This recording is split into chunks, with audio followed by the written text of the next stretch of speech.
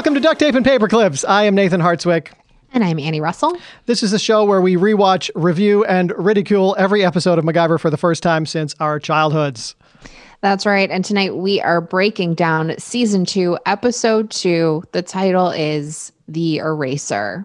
Yes. We're going to find out if it holds up. But first, before we catch up, I feel like I would be remiss if I didn't mention, and I don't know if you know this or not, but it was Richard Dean Anderson's birthday this past weekend. Happy birthday, RDA. Happy birthday, RDA. And also Michael DeBar, who plays Murdoch, who we haven't seen yet in the show, but will end up being MacGyver's nemesis in future seasons. They both had birthdays. I believe MacGyver is 71 and Murdoch is 73. Okay. And I know all of this because all the Facebook groups are full of just thirst-trapped-y photos of Richard Dean Anderson saying happy birthday to him. Love it. Like when I turn 71, I hope that people are just posting photos from 30 your prime. plus years ago. That's all you can hope for. What about Annie Russell news? What's going on in Annie Russell news? Annie Russell land. I have been down an Alec Baldwin rabbit hole for the past. So if any listeners of this podcast are also fans of the Double Threat podcast, I am a huge fan of their podcast, and they have been doing got blocked by Alec Baldwin on Twitter. Yes, right? They've been doing some excellent work over on their podcast feed, trying to figure out what the commonality is between the folks who have been blocked by Alec Baldwin. Like obviously the Hilaria Baldwin thing was the most recent thing that happened, but he's had like so many run-ins with folks over the years. But it led me to really go deep on his whole scandal where his podcast left WNYC, which is the public radio station in New York, and is now on like a for-profit podcast network. And the reason he's cited for that was that they kept the WNYC staffers wanted him to do things like fact check his questions. And there was one particular episode where he brought on Woody Allen and like did not want to ask him anything about the thing everyone wants to know about Woody Allen.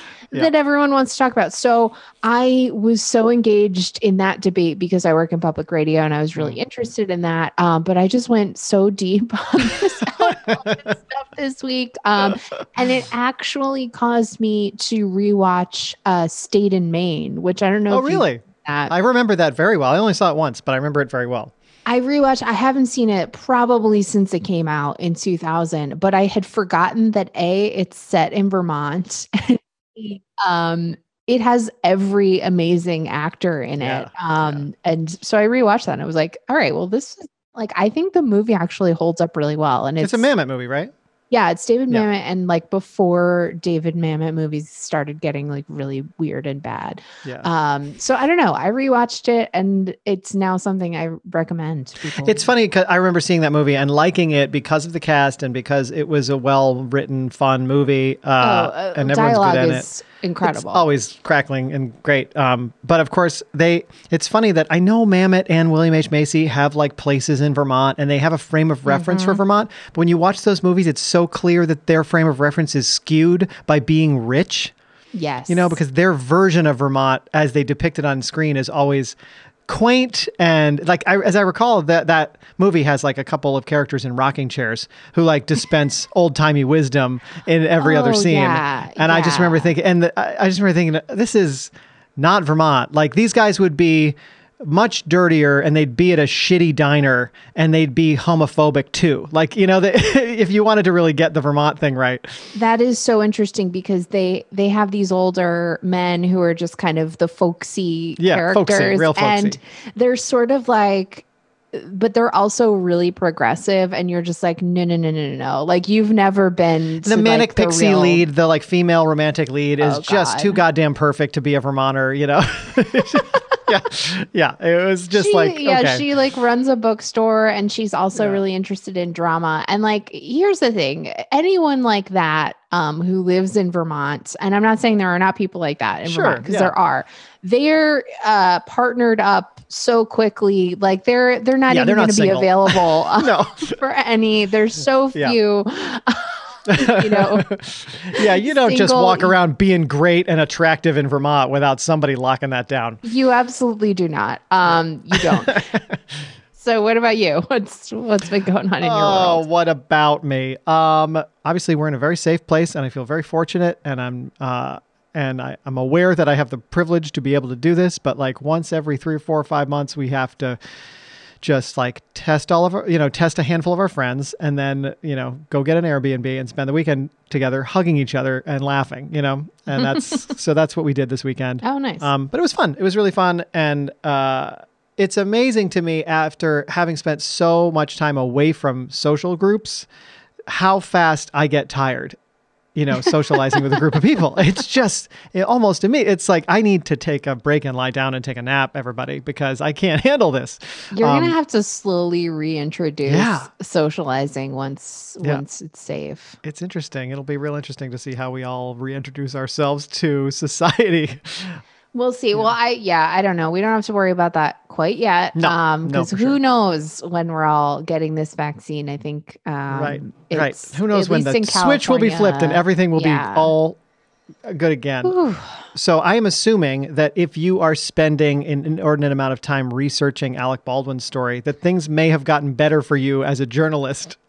Because if you're able to go down that rabbit hole for the fun of it, I'm assuming things may be a little better than, I don't know, January 7th or so. It's weird. Something happened on January. Something lifted. No, I've been talking about this. It is just, there's a lightness and a sort of like, there's not the panic, and just, I'm not going to speak to like journalism as a whole, but for myself, like I was having panic attacks this year. I had this like stress induced eye twitch that was happening this year.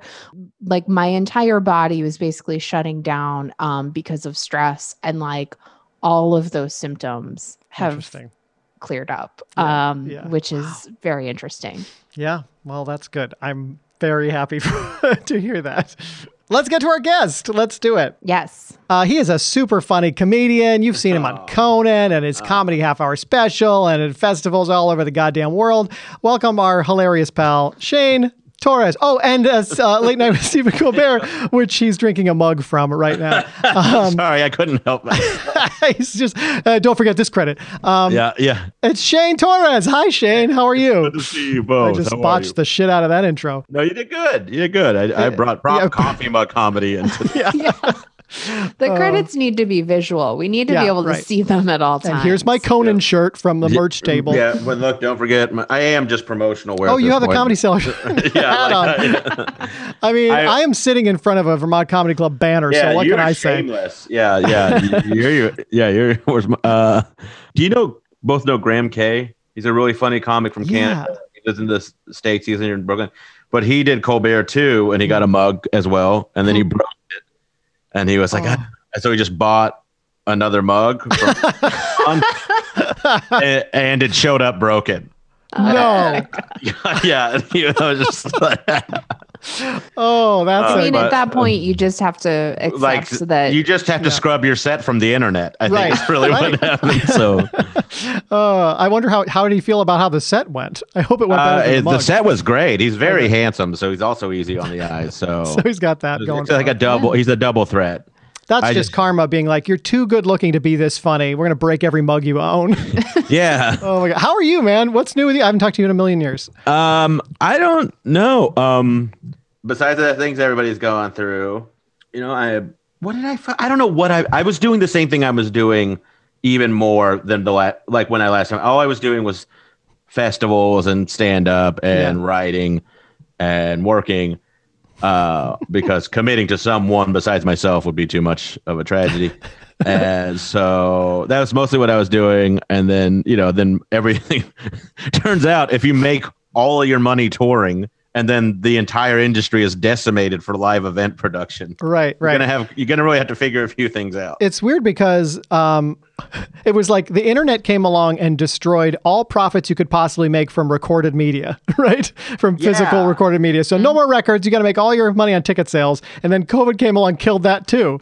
Yeah. It's like, now how the fuck are you supposed to make money? It's like crazy that like the arts are actually the last thing anyone ever needed to survive. And for years we were just like, no, you need us. It's important. No, this is clearly not a thing. Like, I don't know. That's a pretty cynical way to look at it. Yeah, and I'm doing comedy in underground cheese shops or whatever. Yeah. You know, I'm Cuomo's #1 offender or whatever.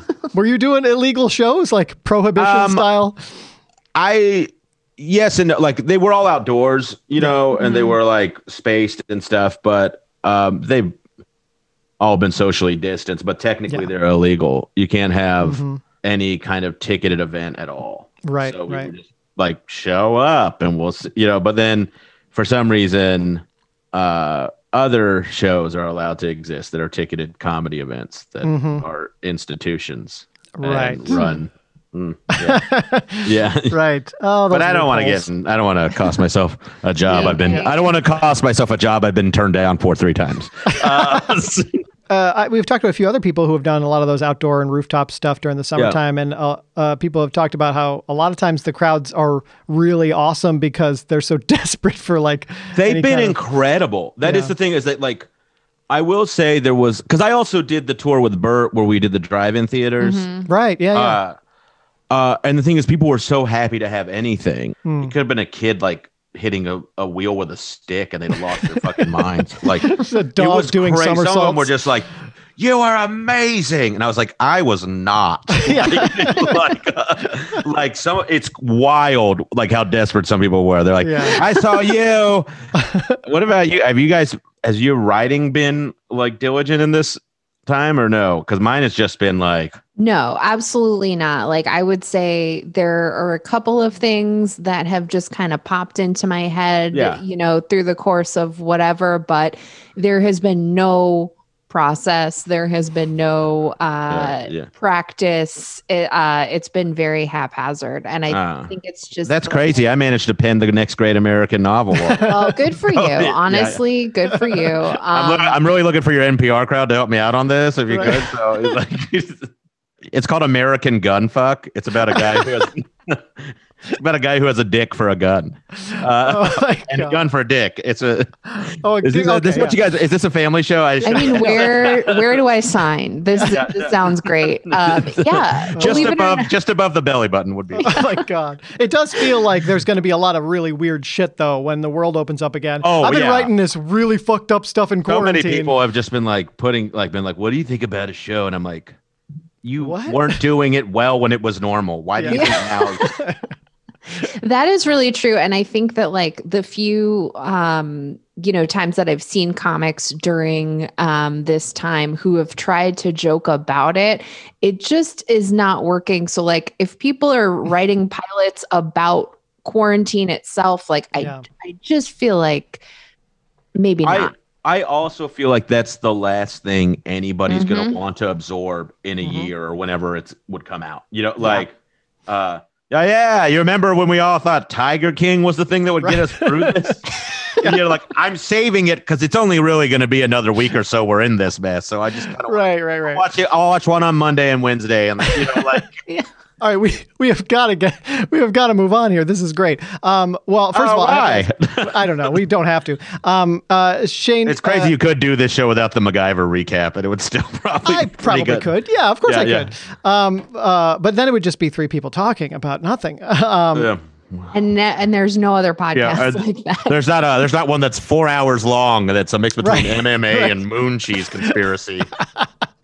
Speaking of MacGyver, have you ever watched MacGyver before? Or was this a new thing for you? Yeah, like reruns or whatever. I'm like, I remember it. I don't remember being an avid watcher of it. What I do know is that Richard Dean Anderson, star of the show, went to the same college as a very good buddy of mine. I mean, clearly a bit older, but that was like my buddy was like, yeah, man, we fucking had it's a great school. And I was like, what the fuck is St. Cloud State? And he goes, Richard Dean Anderson went there. He was like their famous person. And I was just like, what? He goes, MacGyver. And I was like, oh, okay. Like that's that's like, I went to University of North Texas. Who went there? It's like, Paul J. Miller. Who? RoboCop. I remembered the tropes, like I remember the Swiss Army knife. Mm-hmm. Kind of like, it's weird. He weirdly seems like kind of like a bohemian spy. Like he's always he's like in this episode, you know what I mean? Like, it's always like, why is this spy, like he's not drinking and he's having like, like goat's milk or something. And this is in the 80s too. Right. Like, oh yeah. Super wholesome. Super wholesome. Which I think was like, I didn't even think like most of America knew goats made milk then. So, let's jump into this episode. I can't wait to hear what you have to say about this. Let's refresh our memory. Annie's going to give us a little summary of what happened for those of us who need. This is my favorite part of the podcast. Yes, here is what happened. Pete asks MacGyver to intercept Michael Simmons, an American suspected of spying for the East Germans. Meanwhile, a local mob boss asks retired hitman Jimmy the Eraser to kill the same man. At first, Jimmy tries to get MacGyver to lead him to Michael Simmons, posing as his estranged father, but MacGyver exposes the lie, convinces Jimmy not to go through with it, and helps him fake his own death in order to escape the mob. And that's the episode. Amazing. Well, let's start with the low-hanging fruit. Like, let's talk about the stuff we absolutely have to talk about. Shane, what were your first thoughts, or what was the thing you felt like? Well, like, to be honest, because like I told you guys, I was running behind it because I remember the episodes being a half hour. So I got pressed for time today. I was like, fuck. So I was like, anything that was just kind of like a little bit of exposition, I was just like, fuck this. They're talking about his past. And I just like skip forward. Okay. Like, so you did. So like I caught a lot of it. I watched, it was a 48-minute episode. And I think I caught like 36 minutes. Gotcha. Of it. Yeah. Okay. Gotcha. And for a MacGyver episode, that's enough. Like that is really all you need. Yeah. I will say this. His hair is like something to behold. Yeah. Like it is. There's a part, and these are things, when I was watching, the things I remember was like, oh, the pocket knife. I remember that was like I remember that from when I was a kid, like it rang a bell. And then, he always saves someone in a kooky fucking way. Like he never has the balls to just kick some guy's ass. He has to get a paint can and use like a bag of nails and create a fucking radar out of it or whatever, like it really, that, and I remember that I was like, when that happened at the end, like that version of this episode, I was just like, wow, here we go. Like I was a little disappointed. Yeah. And then at the very end, I liked kind of how they wrapped it up. I was like, oh, this is like a really bad, like draft of a mob movie, kind of like.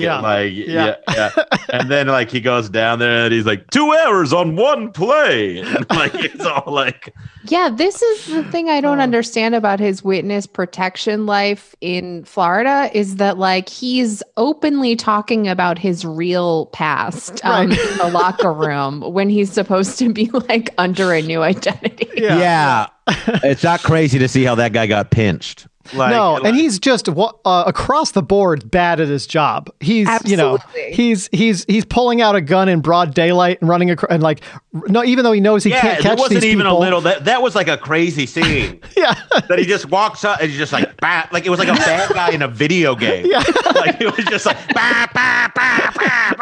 like it was. He was just running towards him with guns. It's like, you don't have to get close to hit him with a bullet. He even had that like stilted video game like walk, because like he has the way his leg. body was moving. Yeah. But it was, I would say generally Jimmy is poor. It is not difficult to see why he got out of this game. I thought that the cover story of being this guy's dad was just like, talk about the most easily fact-checked like cover story of all time. It's like, no, he's my son. I don't fully know his name, but I don't know. There was no internet then. Like, you got to let a few things slide. I guess, but MacGyver is literally a spy. Like you would think that MacGyver would have caught on to this whole plan a little bit sooner than he did. Yeah, but MacGyver is like smart. He's not street smart. That's true. And he admits at the end, he said, I've never been this wrong about somebody. So he, Which, by the way, is not true because we've watched a full season and a half of this show, and he is wrong about people. But he does say, he goes, I'm wrong about people a lot, but I have never been this wrong. True. I also thought when I was thinking about Jimmy being bad at his job, there's that last moment where that beautiful moment where MacGyver steps in the path of the gun and he convinces him to not shoot his mark. And I'm like, I timed it. It was 2.5 minutes of screen time that he stood there. I'm like, this guy, he should have popped both of them and run away. Like, he's just, the fact that he's able to be turned by this guy he spent an evening making food with and playing air hockey with is... Look, some men bond in certain ways. Right, Nate, right. All right? I'd kill for a moment like that with another man these days that wasn't in my bubble. This is straight up like a bromance for the ages, this thing. Yeah. Oh, for sure. Well, I like... Also, Richard Dean Anderson loves hockey. This has nothing to do with it. Nothing to do with the advancement whatsoever. I really was like, did they just have access to a rink for a couple hours? Like, what is the purpose? That's for sure what it is. It's all him though. Yeah, he's a Minnesota guy. He loves hockey. I guarantee you that's it. That is what it is. Yeah, and he wanted to be a professional hockey player. He broke both his arms, and then he became an actor. And now he's like, and even like when he was doing the show, when he became famous from the show, he had this like All-Stars hockey game that he put on all the time. So like hockey is Richard Dean Anderson's thing. And he just like went to the writers and was like, can you like write me a thing? I'd love to skate in the show. I'd love to skate in the show. Yeah, I was like let's just make CBS pay for this. It has nothing to do with the plot. $5,000, which is not a lot for what I'm bringing in. Right. And then and now today that's like an $80,000 shoot. And it's like downright confusing because this is like, we're so used to this show presenting one fact at a time in a laborious and linear fashion. And this beginning sequence two $5 words. And this beginning sequence is like 3 different scenes intercutting very confusingly between the 3. And you're like, what the fuck is that? When they first showed the old man pushing the little girl on the swing, I'm like, is this an osteoporosis commercial? What is this? But I actually kind of liked it. Like, I don't know why, but it was clunky, but they pulled it off. It was like watching a U.S. men's national team soccer game when they win. It was like, they didn't look good, but they got it done. It just did. It felt very student film to me, the way they were trying to juxtapose these two scenes. And normally a MacGyver episode is just very much like, and then, and it's just the most A, B, C, like D, Nathan said. Yeah, it's just ABC, like very chronological. Everything is just super like on the nose. And this was like them trying something that didn't work, but at least they tried. Well, it's the second episode of the second season. You're supposed to take a risk then. Yeah, totally. Because you can't do it in the premiere of the second season. Because the first season was a hit. It really was. Like, even if you don't like it, it was a hit. Oh yeah. Okay. Oh, yeah. Yeah. And then you got to come. You can't take a risk. You got to do the thing you were doing. But have you seen the first episode of the second season? No. But is it exactly like the whole first season? No, it's not really. Actually, it goes in a different direction a little bit, right? Yeah. Annie? They're continuing to try stuff. You gotta give them that. You're an asshole. Like, you take any show now, and within 10 episodes, like, if you can't lock in what you are, then we're not renewing you. Like, in many cases, you have to shoot the whole 10 episodes as though it's the same movie because it all has to match and be. And this is 22 episodes per season of them just fucking throwing spaghetti at the wall. Like every episode, it's a heist movie, it's a spy movie, it's a Cold War thriller, it's a this or that, and it really is still doing that. Even in the second season, it's still like, maybe we're this now, maybe we're that. Yeah, I don't hate them for that. I mean, I would love to have that freedom, It's like that person who comes around. Yeah, that person who comes home every Christmas from college with like a new thing. What are you up to now, Jeremy? Yeah. It really is like, I'm going by Jer now, actually. Yeah, I'm going by Jer, and you should come see my surf rock band play at the Sandpiper. But to bring it back to the hockey thing, I was excited at the beginning. I really thought we were getting a hockey episode, I was psyched. They were going to blow up the hockey rink or something, right? Yeah, terrorists.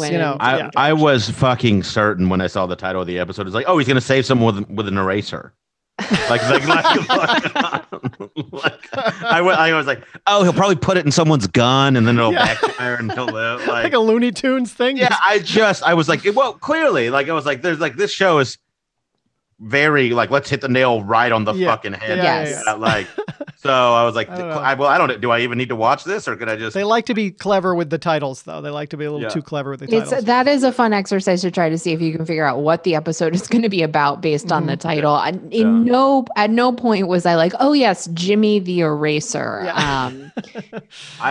I literally was like, when I saw that it was an hour long, I was like, I bet I could just bullshit my way through this. And I mean, I could definitely edit this down to a half-hour show easily.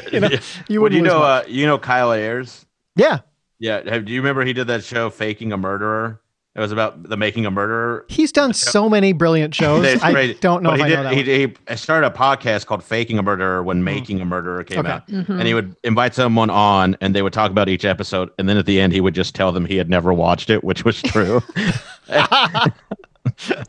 And then his last episode was explaining it to somebody who had never watched it. Oh, shit.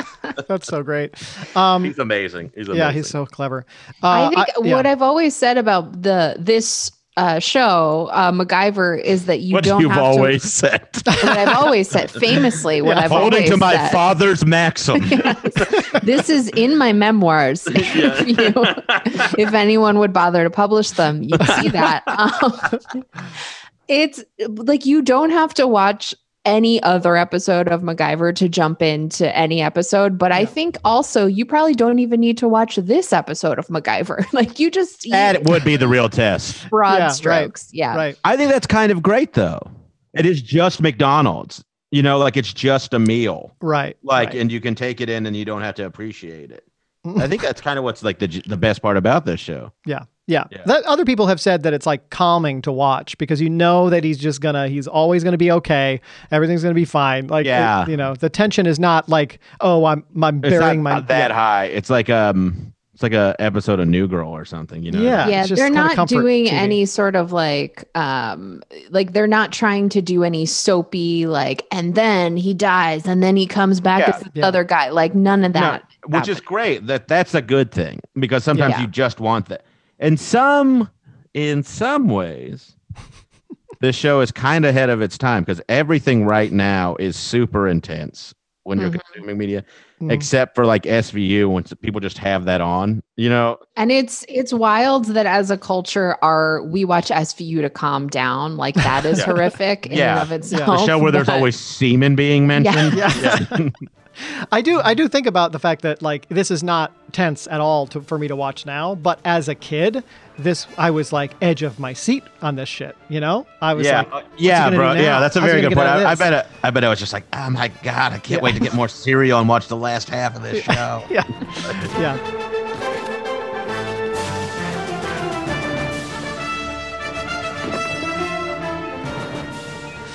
There are things I liked about this episode. I liked Mac is so fucking cool here with his convertible Jeep and his like blazer with the sleeves pulled up and the aviator sunglasses dicking around LA. Like that to me is like his apartment. This is the first time we see this apartment.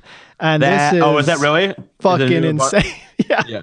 Then he's got a basketball hoop next to an air hockey. I mean, this is every little boy's fantasy. Yeah, apartment. it's like the guy from Big didn't have the budget. It's like, but the air hockey machine is just right underneath his basketball hoop. He's like, why are you even laying it out this way, you fucking idiot? Well, he moves around a lot, as we've established. So he's always throwing his basketball hoop and his foosball table and his, fencing swords. Yeah. I liked his winking in this episode, and I don't remember if the whole series did this, but this kind of like it seems like almost like it had a sense of humor about it. So when the soda gun thing with the bartender, in the episode, when he's like, "Do you have any olives?" You're like, "Oh, he's gonna do something with olives to fix this." Yeah, and then he just like fixes the gun with the toothpick. And I was like, "Oh, that's kind of funny," because you think like he's gonna do something, and then it happens again with the window, when he's trying to cut it. Like he gets out his pocket knife, and then he just pushes and the door opens. You know.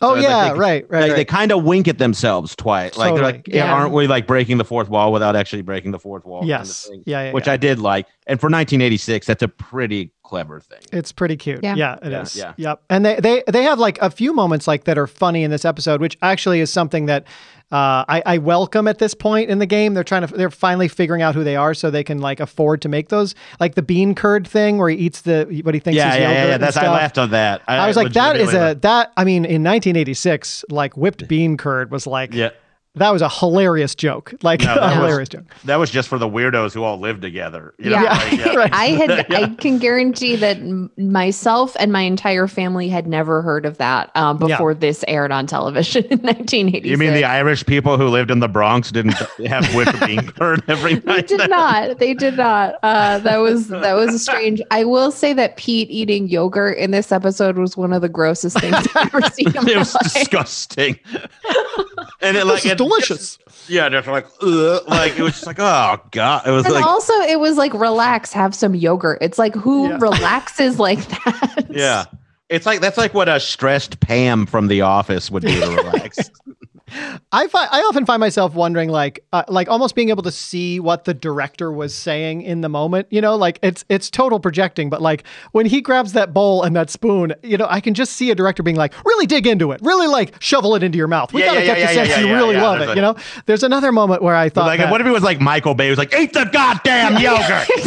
Oh, the other thing was also eating. It was when he ate the sprout sandwich. I was like, oh, a director was like, not enough sprouts. You can't see the sprouts on camera. Put more sprouts in his sandwich. It's got to be funny. It's got to be so many sprouts. It's like, that's actually so sad that that's true. You know, like. But like, why do you think they went with those two food items? Like, in what universe would Pete not be eating a bologna sandwich? Like, I don't understand. But they're in like Mac's house, right? Yep, and he's the natural food guy. Yeah. He's a little bit weird that way, and that's part of his character. Like that's what makes me so smart is that I love this kind of, you know, like I love sprouts. Love sprouts. Oh my Who god, sprouts? So dumb. Yeah. So I mean, we haven't talked about the fact that there's that blonde guy who's trying to, you know, he's the whole reason for this episode is this blonde guy is like dicking over the East Germans for something, and I thought it was so funny. Doesn't he give him like sauerkraut or something? I don't know, but he's dicked over the East Germans, and then he's going to take 3 days to get on a plane to leave the country. So he's just that is around. why he's like, we live in 3 days. He's like,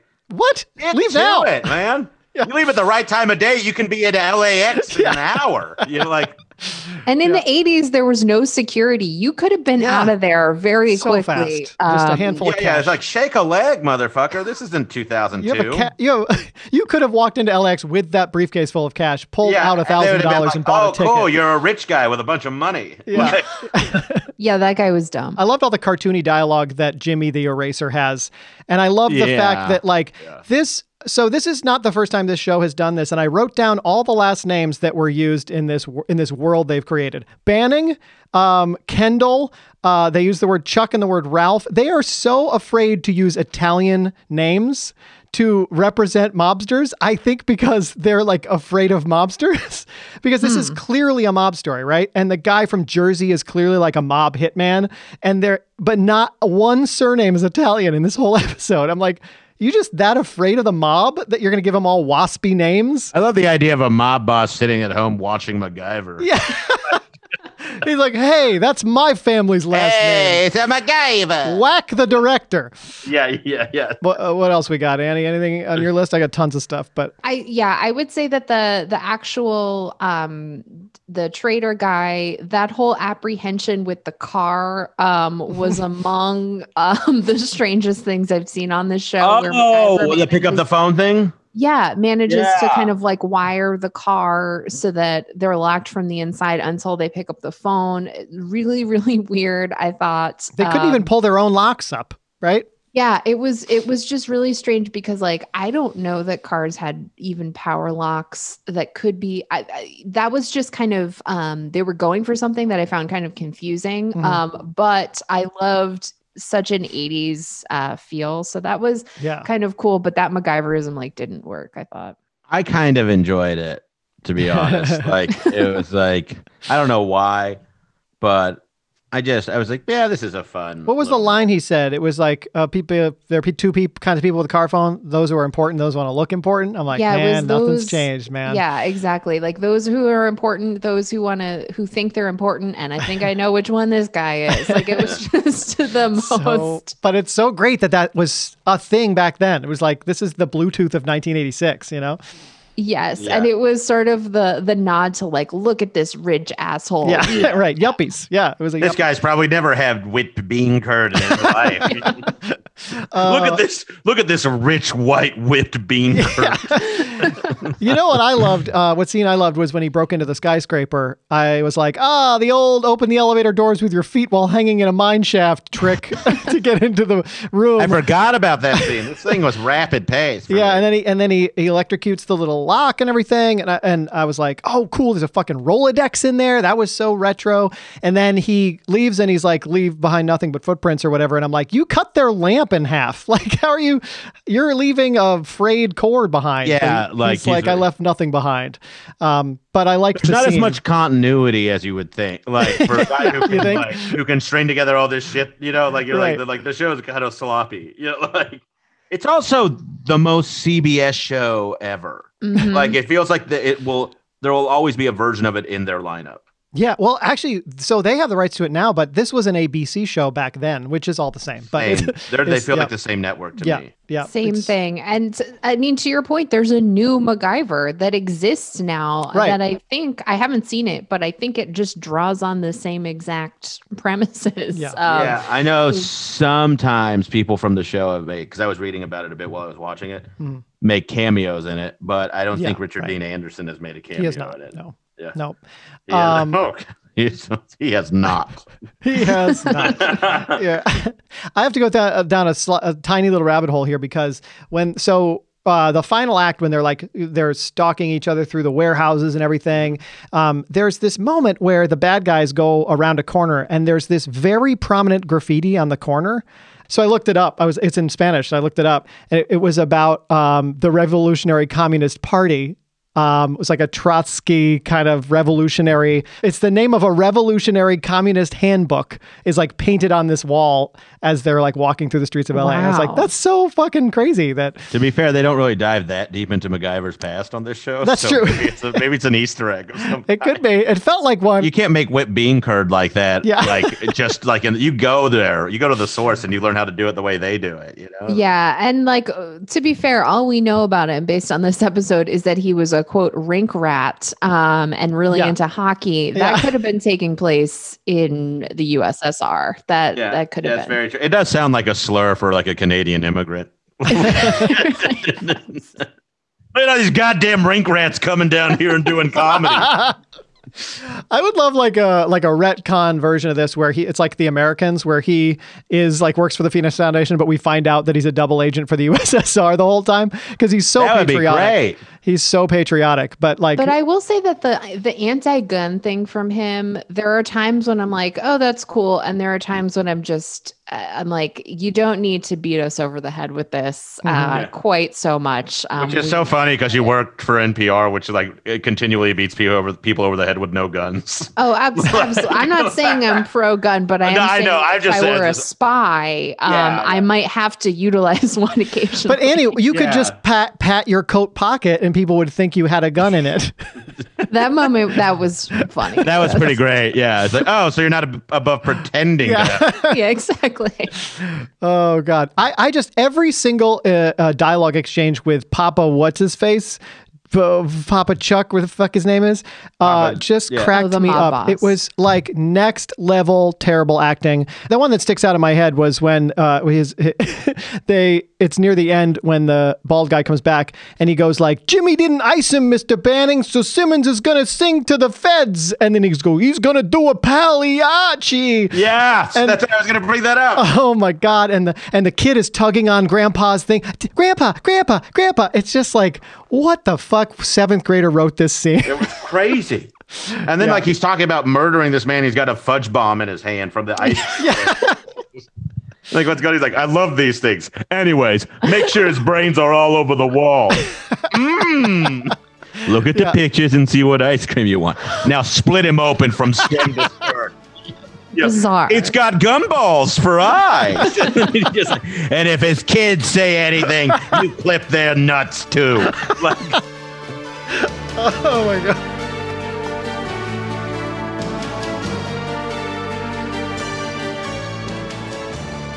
I want to just quickly talk about what happens in the party warehouse with the mirror and the fake siren. What do we think about this scene? I mean, yeah, that death was not convincing in any way, shape, or form. It was very clear. You disagree? No, you were like, oh, that got me. I did love when he just stood at the window and then they shot it. Like that was, it was fucking 4 stories away and they're like, there he is. Yeah. Bang. Boom. I want to live in a world where that is enough for the mob to be convinced and be like, job well done, everybody. Let's get out of here and grab some ice cream. Like no follow-up needed on this guy's body. Yeah. We're just going to leave it there. That's, his body's ice cold, just like this one. I fucked it up. God damn it. I dropped that ball on the 1 yard line. We're all a little rusty, Shane. Yeah, it's true. Thank you. I appreciate that, Nate.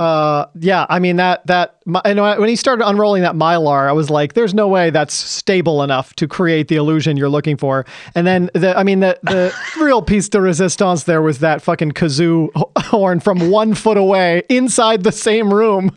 And then they knew it was bad. So when the guy left, Jimmy turns to MacGyver and says, like, he'd study for a blood test. He gives him that like stupid street joke about how dumb Ralph is so that we understand, he fell for something super dumb, but he's super dumb. His study for a blood test thing, that is a thing I would actually put in my act. Not like as a whole bit, but like if I thought of it, I for sure would be like, it'd be like a little bit of cheese to get everybody into the a little one-liner, get everyone on your side. Kind of get it. Like the one of those kind of like, you're so dumb you'd study for a blood test. Get this guy some more.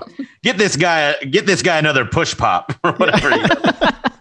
Is there anything else we missed before we move on to our next thing? I love their embrace at the end. They're what a love story this was. Best friends forever, based on this one day or two together. I mean, MacGyver, every time when he's really getting to know Jimmy, like every time they cut to MacGyver and he's smiling, I'm like, this could be him smiling at a woman he's attracted to.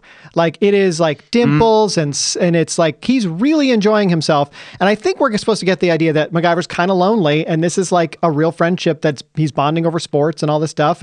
But like, it's just crazy that you had a problem with the cellophane mirror thing, but you're giving them this much credit. Like, it is fucking insane. He's kind of lonely. You're like, I don't know. I think we're supposed to. The writing establishes that in subtext. If you look, but then you're just like, there's no way it would present the kind of image to shoot a man. Oh my God. All right, touche. Fine. I'm just saying, I think Nathan gives this show so much leeway. You could write I'm fucking beginning to see this. About your close readings of MacGyver. Yes, absolutely. I think Richard Dean Anderson, when he's trying to make a connection with another actor in a scene, often looks like he's flirting with them. I don't think there's much of a difference. That is also, I think I kind of picked like it was the same energy he had with the bartender that was like supposed to was the exact same one. Right. It'd be crazy if MacGyver was, he's pansexual. It's been brought up in this podcast before. Is it right? By me. But that bartender, by the way. Shocker. Real surprise there. What does he call her? He calls her hun or something. Not him, but the other guy's like, shot of rye, honey. And then she gives him straight up 3 shots of whiskey neat. I'm like, that is not a good bartender. That's you being like, our liquor costs would go out the door if this lady worked for us. Yeah. Can't fix the gun. Actually, I bartended for one night at this this like DIY music venue in Brooklyn. And it was so embarrassing because the heavy pours that I would give people, I had multiple people come back and be like, this drink is kind of gross. Oh my God. That's like more of a punk show, but you should have been bartending at. Yeah, it was. And it was still over the top for that. Jesus Christ. I used to work in a French bistro in Long Island, and all the kitchen guys were I think they were Argentinian. And they asked me to make them a pitcher of margaritas at the end of a shift one night. And I made them this giant pitcher of margaritas, brought them back there, dropped it off, came back about 5 minutes later, and they were all holding glasses and staring at me with this weird look on their face. And I'm like, how are the margaritas, guys? And they're like, you put sour mix in this? And I realized I'd just given them like tequila and lime juice and forgotten like the other ingredient. And I'm serving it to like these people who know a margarita, these guys. I was very embarrassed. You know, all Argentinians that work in French bistros really know they know their margaritas. Known for that. It's really certainly better than me. Yeah, well, that much is clear. Better than a 22-year-old kid from Vermont. That's also a very good point. That is a Vermont margarita, though, to be fair. Listen here, you little Vermont margarita. I told you could marry any kind of man, but you brought down one of these goddamn rat rings. You little Vermont. All right, I missed you guys. Oh, me too. We're going to take a quick break, and we're going to come back and find out more about what Shane is up to, and we're going to play our last... Hanging on by a thread. We're going to rate this episode on our scientific DTMP rating system. Stick around. We'll be right back. Hey, it's Justin from Venetian Ginger Ale here. Hey, if you love to laugh, then you're going to get a kick out of reading the ingredients on corporate soda cans. If you want something better for yourself, we use all real ingredients. It's water, cane sugar, unfiltered Peruvian ginger juice, lime juice, and we brew it with cinnamon sticks right here in Vermont. Simple ingredients, people. It's easy. Visit VenetianGingerAle.com to learn more about our local history and where you can get spicy ginger ale. That's VenetianGingerAle.com.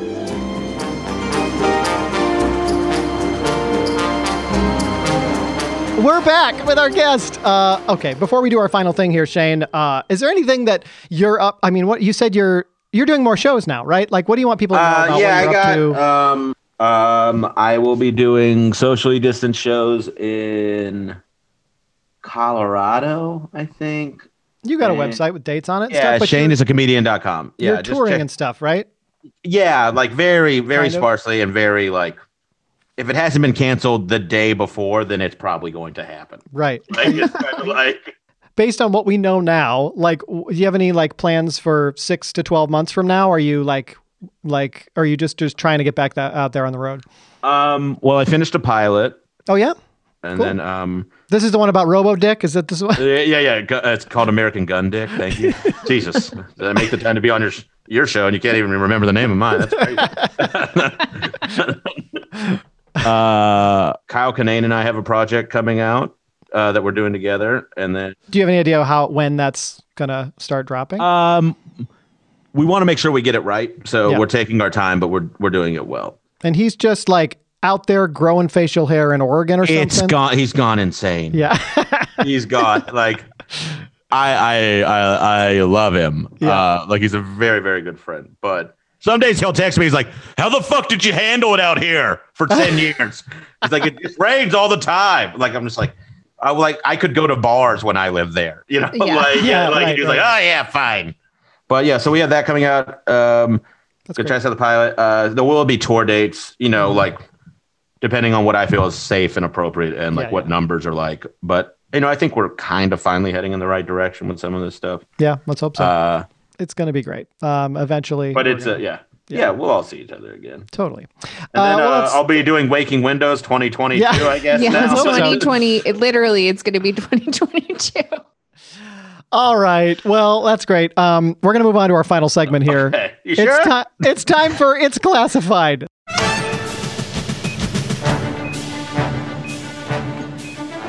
We are on a mission to figure out what the best episode of MacGyver is, so we are going to rate this episode. Yes. All right. This is like a rapid fire thing. We're going to rate this episode on several different characteristics. It starts with you, Shane. On a scale of 1 to 10, how exciting was this episode for you? I would say on a scale from 1 to 10, it's probably like it's an ABC 6. It's pretty good. ABC 7, you know, like for what that programming looked like then. Yeah. Okay. So this was something that was on at 9 o'clock after Alf. Yeah. You know, like this was something that came on after the kids went to bed. Or Monday Night Football, like was Yeah. the lead, Yeah. So you kind of, give them a little credit. This is about as salty as a Monday night is going to get in Dubuque, Iowa. So you're saying 6 then? 6. I'll say 6. All right, cool. What about you, Annie? I am going to say for a MacGyver episode, I'm going to give this a 7. What? Wow, I thought I was being generous. I mean, Annie is never this generous. What happened? I know. I just felt like we had a mobster. We had a hockey game. We had a mobster who was relocated to a baseball locker room. These are all things that really check all my boxes. So I'm going to say this is a 7. We had somebody faked a death. Like, yeah, if you line the faking a death thing, that is. And a funeral is a thing you would see in a good movie about mobsters. Correct. Yeah. So, like you give them some credit where it counts. Yeah. Absolutely. And I also love that they were openly talking about how the guy wasn't dead at his funeral, which is just bold. And that's yeah. I don't even know that I can go that high with this episode. It certainly it had its moments, but it's all felt very manufactured in this episode for me. I'm going to give it a 6.5. I'm going to go right in between the two of you. All right. The next category, 1 through 10, is how well crafted was this episode? This covers writing, directing, editing, acting, all of that. The craft of filmmaking in this episode from 1 to 10. I will say, outside of the grandpa mob boss, I thought the casting was pretty good. Okay. Mm-hmm. So I'm going to give that an 8 on casting. Mm-hmm. Just for what we got, because everybody else is already on the show. So the other people they're putting in it, like all the guest stars or other actors that are not regulars, they all look the part, I think, except for the fat guy who tried to kill Jimmy. He was just like, oh, that guy just runs an Enterprise rent-a-car. Yeah. That's not, so like that's why it's not a 10. Really. Right. Your instinct is more on casting than anything. I'm trying to, when you watch stand-up and people are like, hey, I want to work your club, and you like have to like tell them something you liked about their set, even though you didn't like the set. And you're like, well, you had a lot of energy up there. Yeah, keep at it. Right. You're like, God. or like those kind of things, where you're like, this is my fake way of telling you. Yeah. Or you looked like you had fun up there. Yeah. Like Yeah. Well, that one bit had a lot of promise. I like that. Yeah. Like that's what I'm doing to MacGyver. But so MacGyver doesn't have an ego you have to soothe, though. Yeah, I think he does. Okay, all right. We don't want anybody from that show. Yeah. Hearing you. He has an ego because he never loses. Mm-hmm. Oh, I'm not saying the character doesn't have. I'm saying the show. Man fails. Say the man fails. Let's see how fucking happy-go-lucky MacGyver is then. Eating olives at a bar and fixing soda guns like he worked for a regional Coke distributor.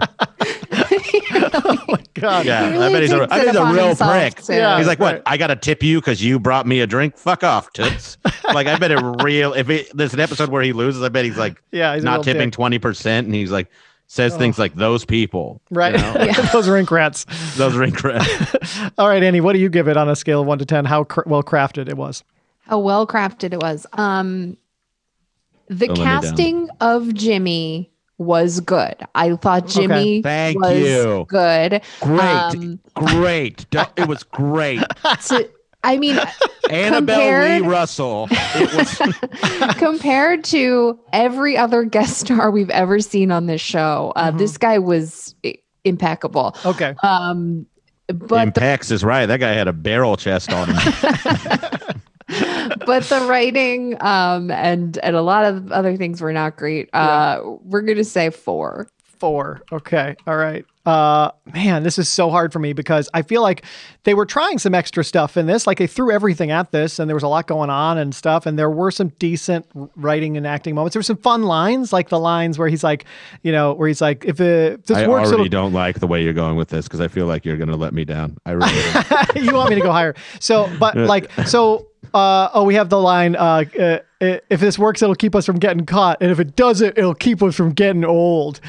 They really love themselves for writing that line. I mean, I would be proud of myself if I wrote that. But then there's all that fucking cartoony language, that mobster language about, and even Jimmy has a lot of it. He has a lot of like regular guy, mafioso, New Jersey bullshit kind of dialogue. Like, yeah. You know, I'm going to give it a 5.5. Because I think it's like... You're so afraid to have the courage to step out on this balcony with us. She's at a 4. I'm at an 8. She's at a 7. I'm at a 5. You go 6. What are you, a swing state? Oh, my God. Yeah, I am the Iowa caucus of this podcast. Yeah, really? I am throwing it out there. And Nathan is like, okay, come on, let's... I guess I'll vote in the special runoff, but not the general.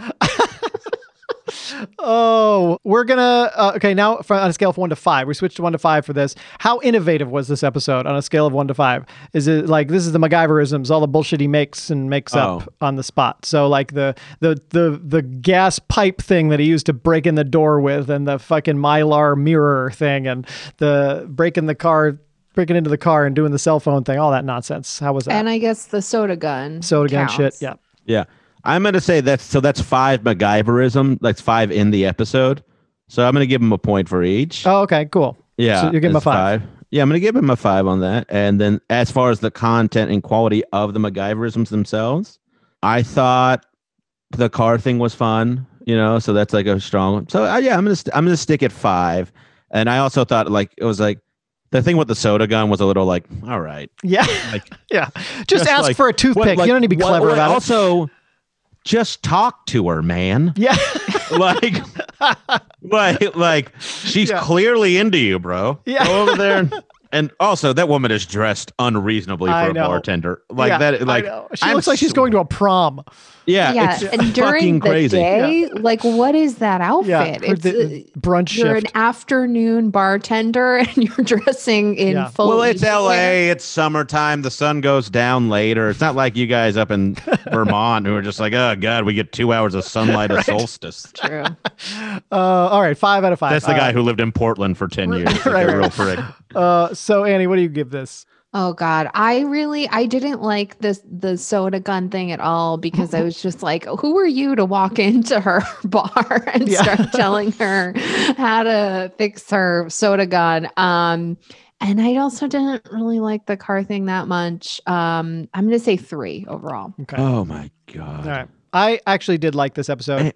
Thank you, Nathan. We finally agreed. I'm still going to give it a 4 out of 5. What is wrong with you? And also, Annie, you don't know shit about bartending. We already established that. True, but I'm so upset, and I don't want to be. This is not how I wanted this day to go. The service industry, Shane. I don't know what your vibe is. I bartended for 15 years. Someone came in and fixed my soda gun like that, they'd be drinking for free that night. That's all I'd say. I'm so upset. I have no idea why I'm so upset about this. This is making me mad. I don't know. I feel like I'm letting you down on my own podcast. Yeah. It's like feel good. Both. What I feel like is like I'm torn between two lovers. Yeah. Because you were on my side for a bit, and then Nathan's just throwing out 2s for the hell of it. Oh man. Oh my God. We're in the home stretch here. Our next category is. This is also 1 through 5. What would you give it on a 80s cool factor? So this is like fashion. It's a 1. Music. It's a 1 because MacGyver was not cool. Oh, really? Okay. So this is very surprising to me. It's a 1. Okay. Like who cool from the 80s thought MacGyver was cool? Oh, you interesting. Think Bowie and Iman were just sitting there like, I can't wait. It's Tuesday night. Like you think if you pulled up if you pulled up on the street and saw MacGyver sitting in that drop top Jeep with his fucking sleeves rolled up and his aviators and his blonde hair, you wouldn't think that's a cool guy? Or his apartment? Would not. Who are you? Look at his apartment, dude. That's the coolest shit. Oh, you mean the guy who had a KB Toys and a Spencer's Gifts for an apartment? With a fucking douche cut? No. It's a 1. Okay. And I will not hear otherwise. Well, don't expect me to help you on any of these other categories then. What? Who are we? How are we even friends? This is crazy. Oh my God. All right, Annie, what do you think? Oh God. I'm trying to think if there was anything cool about Jimmy, and I can't think of anything. I kind of thought he had a poetic soul, like he missed his shot. I thought that was sad. They really wanted us to sympathize with this murderer, didn't they? I mean, he was a straight up fucking murderer, and they were like, but he's got a handicap and he's a nice guy. Yeah, sure. He's got a heart of gold, and he's, a little bit, he has regrets for sure, but I don't know if any of that tracks as cool for me. Oh, no, for sure. I think he's more tortured.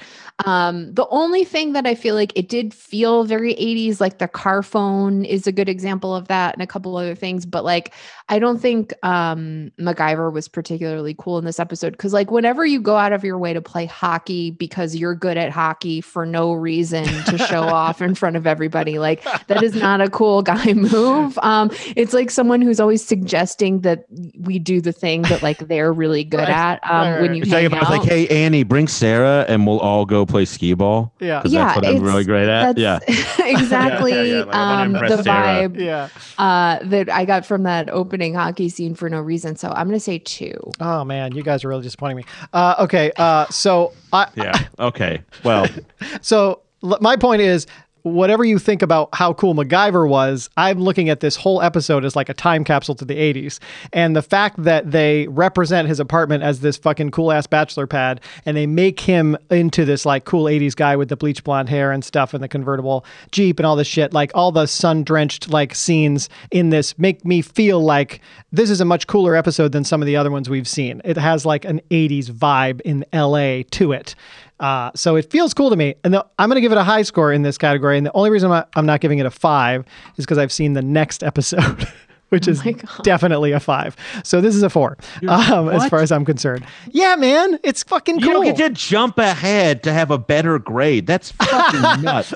I'm just saying You're the guy who that's fucks up the bell curve for everybody else in this class. Oh yeah, Nathan's already done the extra credit before class has even begun. I did not think I was going to take this much abuse on this episode. It's really kind of fun. All right. This is the last action than MacGyver, I'll tell you that. This is the last thing here.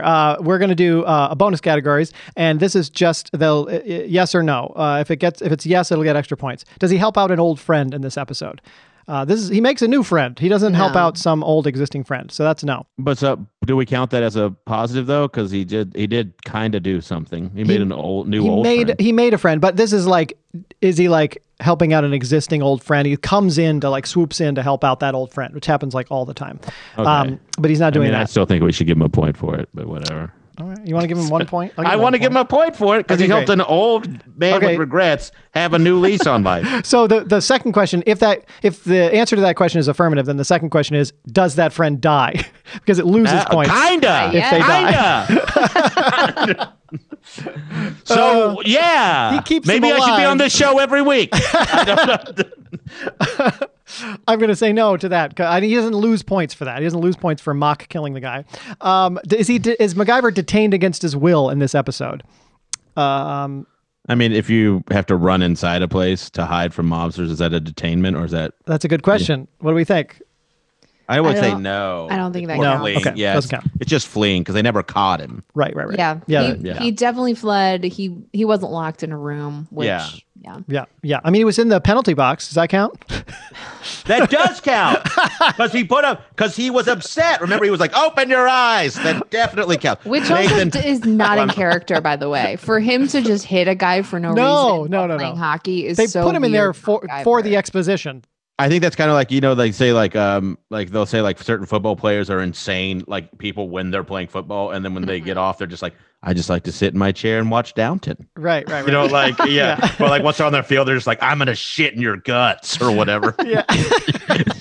So I think like maybe MacGyver's got a little bit of beast in him when he's on. Okay, yeah, I'll take that. In the rink. But when he's being a little rat rink. Yeah. rink rat, not rat rink. Rat rink.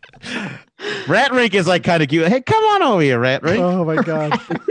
We can't give it the extra point for the penalty box though, right? That's not. I would like to, but I just kind of whatever. It's fine. But Shane, you guys don't give me gimmies. He likes to fuck shit up here. Yeah, I do. I'm more of a chaos agent. I've been alone a lot. Yeah, I get it. You're both hitched, you know. Like. All right, so that concludes It's Classified. It's time to reveal the results. Out of a total possible 100 points, this episode receives 57 points, making it the best episode of season 2 so far, better than last week. And I agree. I agree with that. It is better than last week's. I think it is, yeah. All right, did we miss anything before we get going here? Anything, last thoughts, the things you wanted to say, etc.? Thanks for doing this, Shane. This was super fun. It's just been super fun. I know I've been freaking out, and having and drawing a lot of wild fucking lines in the sand. But this has been super fun. And I would like to say that I think MacGyver is all right. Will you watch more episodes of it? That's what I want to know. No.